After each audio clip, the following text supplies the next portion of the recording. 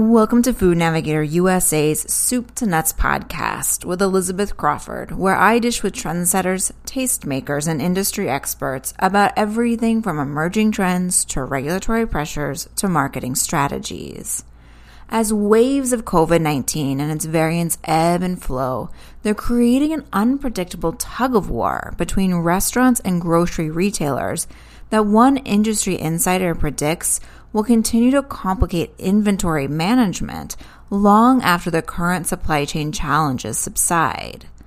Arlen Wasserman, the founder of the food consultancy Changing Tastes, explains that this back and forth will hinge at first on consumers' comfort level and perception of safety, but also longer term on the impact of the quickly evolving economic landscape, a generational shift that sees millennials more in the driver's seat, and a social awakening about food's origins and the impact it has on the planet, all of which are being accelerated by the pandemic. As he explains in this episode of Food Navigator USA's Soup to Nuts podcast, each of these factors brings new challenges, like balancing inflation with consumers' ability to absorb higher costs, recruiting and maintaining top talent to keep businesses running and consumers flush with spending money, and creating menus and packaged goods that not only taste good, but also meet a rising demand for sustainability and historical and cultural awareness. But, as Wasserman adds, each of these challenges also brings opportunities that will pave the way for a brighter, even if still competitive, future for both food service and retail. So as the pandemic enters its third year of unprecedented and still unpredictable circumstances, Wasserman predicts competition across the food industry will heat up, creating a new set of challenges even as those that have defined the pandemic so far cool down. For example, he notes consumers are panicking less with each wave of COVID-19 and other coronavirus variants, which is reshaping their eating habits again, so that they're more comfortable going to restaurants and eating down the stockpiles of the food that they've built up in their pantries over the last 2 years. Food industry and our suppliers, grocery retailers, manufacturers, restaurant hospitality companies, all are now entering our third year of unprecedented circumstances as the world decides how to respond to COVID and each variant that comes. So my expectations are that we are going to get better and better at managing what we kind of call the ping pong effect, which is people continue to eat, great. They continue to spend money on food, great. They even choose to spend more on food or a meal than they used to because it's one of the luxuries we can safely enjoy compared to, say, going to hear a concert or a sporting event indoors or go to the movies. But what we see is the decision about where to eat, whether to go out or eat at home, is no longer a decision about, do we want to go out with our family? Are we in a hurry? Are we meeting up with friends? But instead is the calculus about what's the current regulations, the transmission rate, does the restaurant have staff to open, and is it warm enough to eat outside? And as I know sitting in Philadelphia today, while our transmission rate is falling, so is the temperature, so I may choose to eat at home. And both grocery retailers and restaurants are now having to get used to waves of consumers picking one channel or the other and switching every day or week.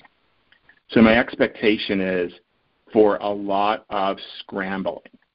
So one of my expectations is that once this is done, we're going to be eating more of our meals in restaurants than ever before.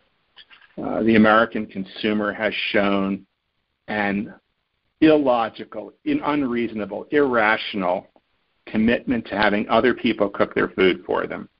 Even during the worst days of COVID before vaccination, about 15% of Americans would queue up to get fast food or a takeaway meal from a restaurant.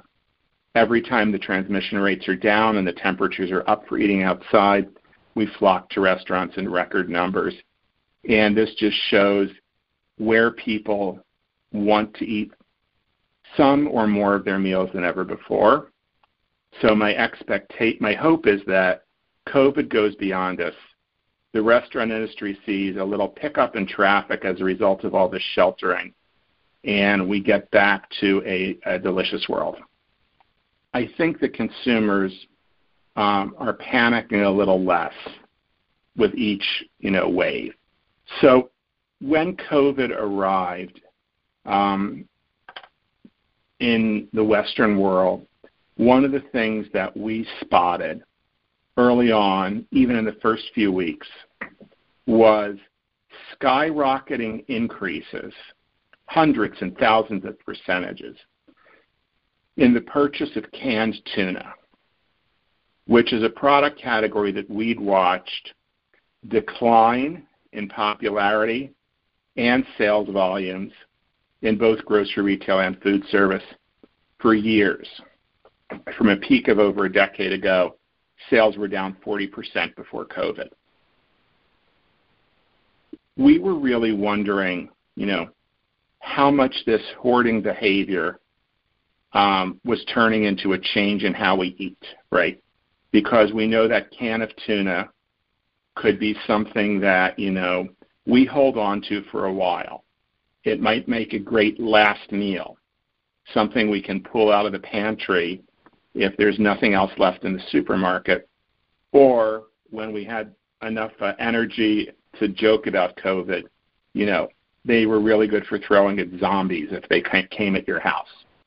So we did one of the first consumer surveys in the U.S. about purchasing behavior around canned tuna during COVID back in April of 2020. And so we asked the question, are consumers eating any of the canned tuna that they buy? We did the survey, and we found out that, of course, people had bought, in some instances, enormous quantities of canned tuna. Before COVID, it was unusual to have someone go in and buy, say, 60 cans of tuna at the grocery store on a shopping trip. But people were doing that until limits were put in place. And we found that the more tuna a household purchased, the less likely they were to eat any of it. So that showed up, 8 months later as COVID recedes, vaccines are present, things seem normal, except canned tuna sales are now below pre-COVID levels in the U.S. grocery retail space. Why? Because when people finally did feel comfortable eating that can of tuna, they didn't go to the grocery store to buy it. They went into their basement or pantry to get that can instead. So we're eating our way through some of what we hoarded. Our houses are not infinitely large. We can't keep buying more every time there's a panic. And so the demand side is going to smooth out some. There's still a few things like toilet paper and bleach and canned foods that do disappear whenever there seems to be, some uncertainty about whether we'll be allowed to go out or get into stores as often as we want, or whether it's safe to do so. But those things are smoothing out. Wasserman predicts that this in turn will help ease some pent-up pressure on the supply chain due to heightened demand. But, he argues, other contributing factors like labor challenges are less likely to subside as quickly. As such, he says inflation may also linger. And even when it drops, he doubts that the price increases that it drove up will fall back down to pre-pandemic levels. I do think the supply chain problems that we are seeing will get put behind us relatively soon. We've seen that these are being driven not by things that we can understand, like a crop failure or a labor action. They're driven by pent-up demand because we all sat at home and we have money to spend. And when we work through the back orders, things will get normal. If COVID is, endemic, we may occasionally see something missing if a factory closes a little more frequently. But, we're working through a one-time only backlog of orders. So I do think supply chains are also going to smooth out sometime this year. I think that the inflation we're seeing now is not going to reverse into deflation. Prices have gone up. However, our move to more digital information, whether in the store or online, are allowing prices to be changed very quickly, which is great news for retailers and restaurants or consumer-facing companies trying to adapt to changing costs of goods. So we may see some prices come down a little bit as ways to sell things that aren't moving fast. But the biggest risk, I do think, is labor cost. And that's because, and this has really nothing to do with the food industry per se, we're seeing that a younger generation, Gen Zs and some millennials, simply are not motivated to go to work, let alone work in the food industry, which can be a demanding job. Whether you're cooking or stocking or packaging or checking people out or overseeing manufacturing equipment or working on production scale farms, more and more young people are choosing to simply not work. And not the lack of participation is driving incredible wage inflation. So that's the one thing that I think is the real risk. A lot of that has been driven by government policy. Most Western countries gave some type of subsidy payment to everyone during COVID. And although we don't hear about it anymore here in the U.S., those payments are only now starting to slow down. And we're only now seeing people in their 20s say, I better go work more now because I have to pay my rent, rather than I have to wait for my check. So we're going to have a year or two of those people choosing not to participate unless they're paid more than ever. And there's a knock-on effect that we see with older workers wondering why they're getting paid a wage so close to entry-level employees, that entry-level employees are being hired at, and that will then trigger more wage inflation or more turnover. So this is the real problem area. And I think the only way that it's going to rectify is if the tone of elected officials makes it clear that it's time to get back to work, even though work may look a little different. You may be wearing a mask, you may be tested, you may need to be vaccinated, but it's time to get back to work and not look for help while you're not working instead. That's a pretty conservative economic point of view. It's not just about the food industry.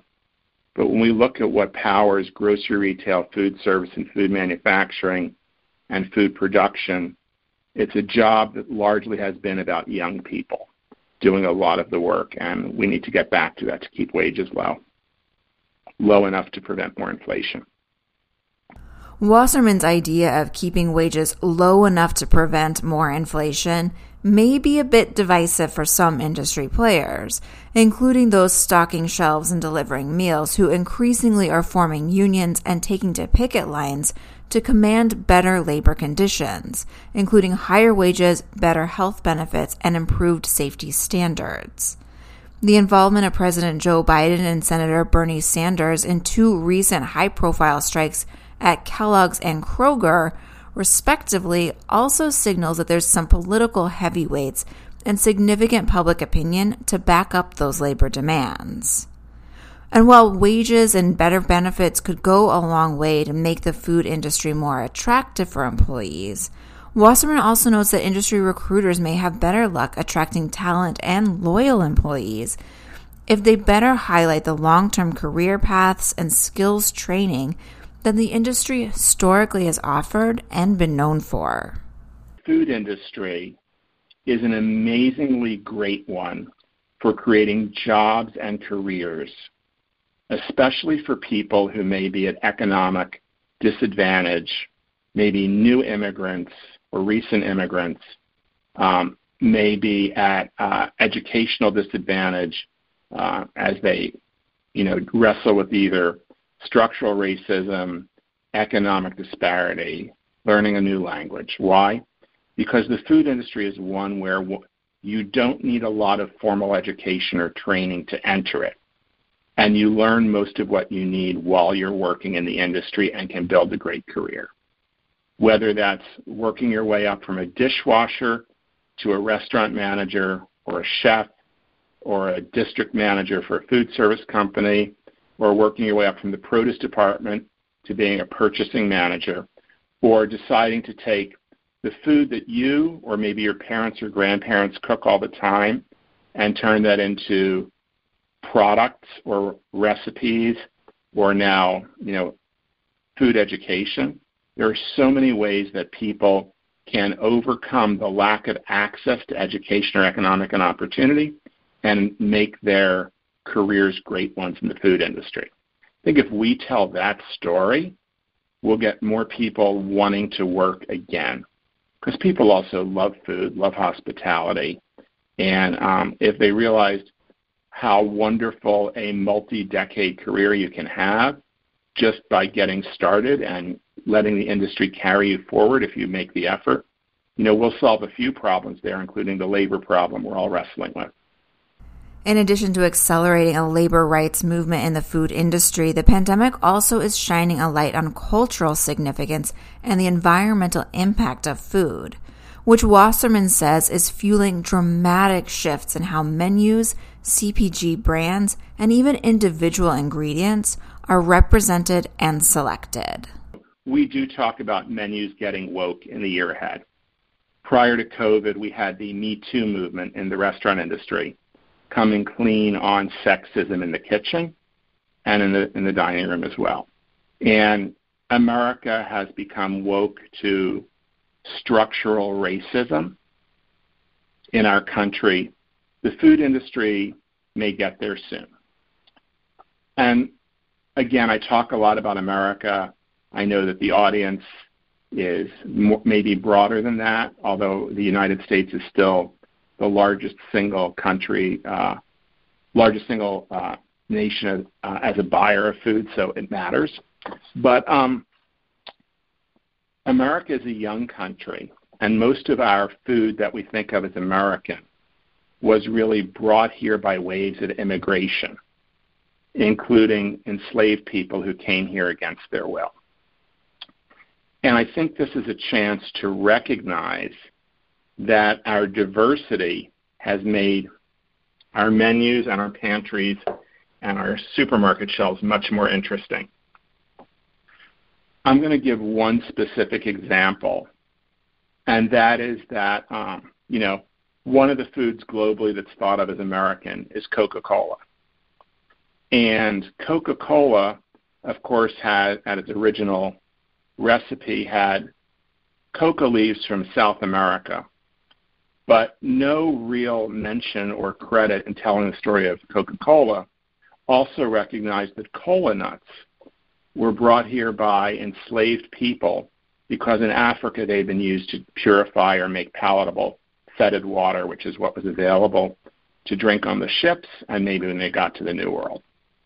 So recognizing contributions, saying thank you to Africa for the other half of Coca-Cola, or for things like chiles, hot peppers, or tilapia, both of which came from Africa as well and are now both American and global, is a way that the food industry can get woke to the true heritage of what we're eating or thinking of as American food or our food. It also can really change from a grim or confrontational to a much more positive way of talking, right? If we are willing to acknowledge the many peoples and generations and countries and ethnicities that make our food world as delicious as it is today and say thank you and show gratitude, that is also saying we value you, this is positive, and we appreciate getting to know more about each other. And food is one of the last safe places where we can explore other cultures and not be accused of asking the wrong question or the stupid question. So we have a great chance here not only to recognize where our foods really come from, but solve a lot of social problems in the food industry is uniquely positioned to do this compared to other industries or other sectors where if you start talking about race or origin, it becomes a fight rather than an opportunity to eat something new and delicious. The food industry also has a unique opportunity to change the narrative around its environmental impact, according to Wasserman, who says by carefully selecting ingredients and dishes that are not just sustainable, but also regenerative, restaurants can help create consumer demand that will change the products that brands bring to market and retailers stock. More consumers than ever are motivated to eat in ways that address climate change, protect ocean health, and it's also reflected in a new definition of wellness that includes not only the nutritional content of food, but what goes into our bodies or into the planet when we eat, from microplastics to pesticides and antibiotics or synthetic chemicals. The change that we're seeing in the U.S. is profound. And during COVID, we found that more and more consumers are eating for a mix of pleasure or great taste or adventure or trying something new, or eating in order to reduce their impact on the planet, especially climate change. Back in the mid-2000s, I and a few other people realized that climate change not only was a critical issue, but that the food sector had a large role to play. But the food sector on the production side is really just filling orders. And what we chose to eat or to offer to people to eat decided on what we grew. Were we going to cut down a rainforest? Were we going to overfish an ocean? Were we going to plant something that sequesters carbon? It all depends on what's on special at the grocery store or what we decide to add to the menu. So those choices mattered a lot. And it caused me to create the plant-forward culinary strategy for the restaurant food service industry and culinary professionals, where we just shifted the role of conventional meat and plants a little bit. Meat on the menu just as often, but things like the blended burger might mean we eat just a slightly smaller amount of it, which also helps with food costs and nutritionals. The result of simply changing our recipes and menus and vaguely influencing how people eat, because the number of vegans and vegetarians really hasn't changed. But those simple menu changes have resulted in the U.S. in a 15% reduction in our nation's carbon footprint since 2005 compared to the goals that President Biden just set for Glasgow. We're not building new power plants. We're not building a new fleet of cars. We're not renovating commercial buildings. We're changing recipes, serving delicious food, showing people new ways to cook, and doing more to address the climate problem than pretty much any other industry. We've just finished modeling what would happen if Americans now ate one more meal of food from the ocean or rivers or lake. Could be shrimp, could be shellfish, could be fin fish, instead of more beef, pork, or poultry. Just one meal a week. That's another 5%. Now we're 1/5 of the way to our national climate change goals, which seem unachievable no matter how essential and critical they are. And we do it all without significant investment and just by playing with our food and doing good business. So the power of working in food, when you think about what we've already done, is extraordinary. And if there's anyone looking for a job in sustainability or making a better future, happening to be listening to this podcast, choose the food industry. As these trends emerge and merge in the coming years, and as food service rebuilds their competitive status, Wasserman predicts that the traditional path to market for CPG products and retail innovations also will evolve to more closely resemble restaurant offerings. For a long time in the consumer-facing segment, which is where I spend a lot of time, we've talked about kind of the convergence of grocery stores and restaurants.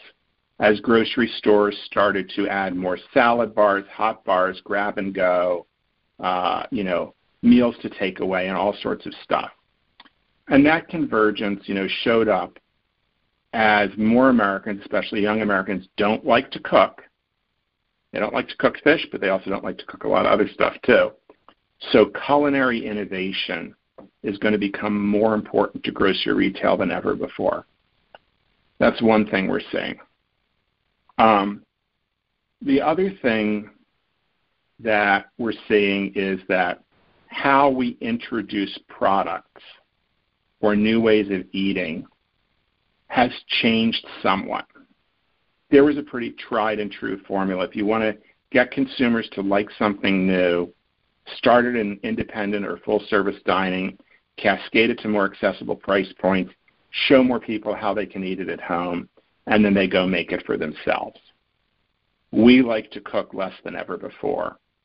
And it's also no longer true that we can safely watch that work through restaurants that are dealing with all sorts of problems over the next year or two. So the other thing we're seeing is that if you're thinking about introducing food products, two attributes matter a lot. One is you may have to show people how to eat it via social media. The 15 to 45-second video that shows how to prepare and then shows someone enjoying something. The visual appeal of food, simplicity of recipe matters a lot. And it also means your ingredients have to be much more closer to ready to plate and eat and require relatively few cooking steps. Whether that's condiments like chili crisp, which was the big condiment last year, or this year we're putting our bet, if we have to make a bet at the start of the year, on pinukurat, which is Filipino hot sauce that's based in vinegar or coconut sap vinegar. These things, you can use them on your food. You could also put them in a spoon and eat them. Might be a little spicy. Or you might not be out there buying a salmon fillet to grill at home, but you might instead be picking up a package of smoked salmon, which you can make look pretty on the plate, or you could just slice open and go out with a fork and use the fork only if you're polite or having to share it with others. So ease of the simplest path between I bought it and I'm eating it, it matters a lot now in product design as well. As consumers continue to raise the bar for food served both at restaurants and purchased at the store to serve at their home, Wasserman is optimistic in the industry's ability to innovate to not only meet these new standards, but to continue raising them in the years to come for the benefit of all. With that, we've come to the end of another episode of Food Navigator USA's Soup to Nuts podcast. I hope that you'll join me again next week for another installment. And to help you remember, I encourage you to subscribe. Until then, this is Elizabeth Crawford wishing you a productive, profitable, and safe week.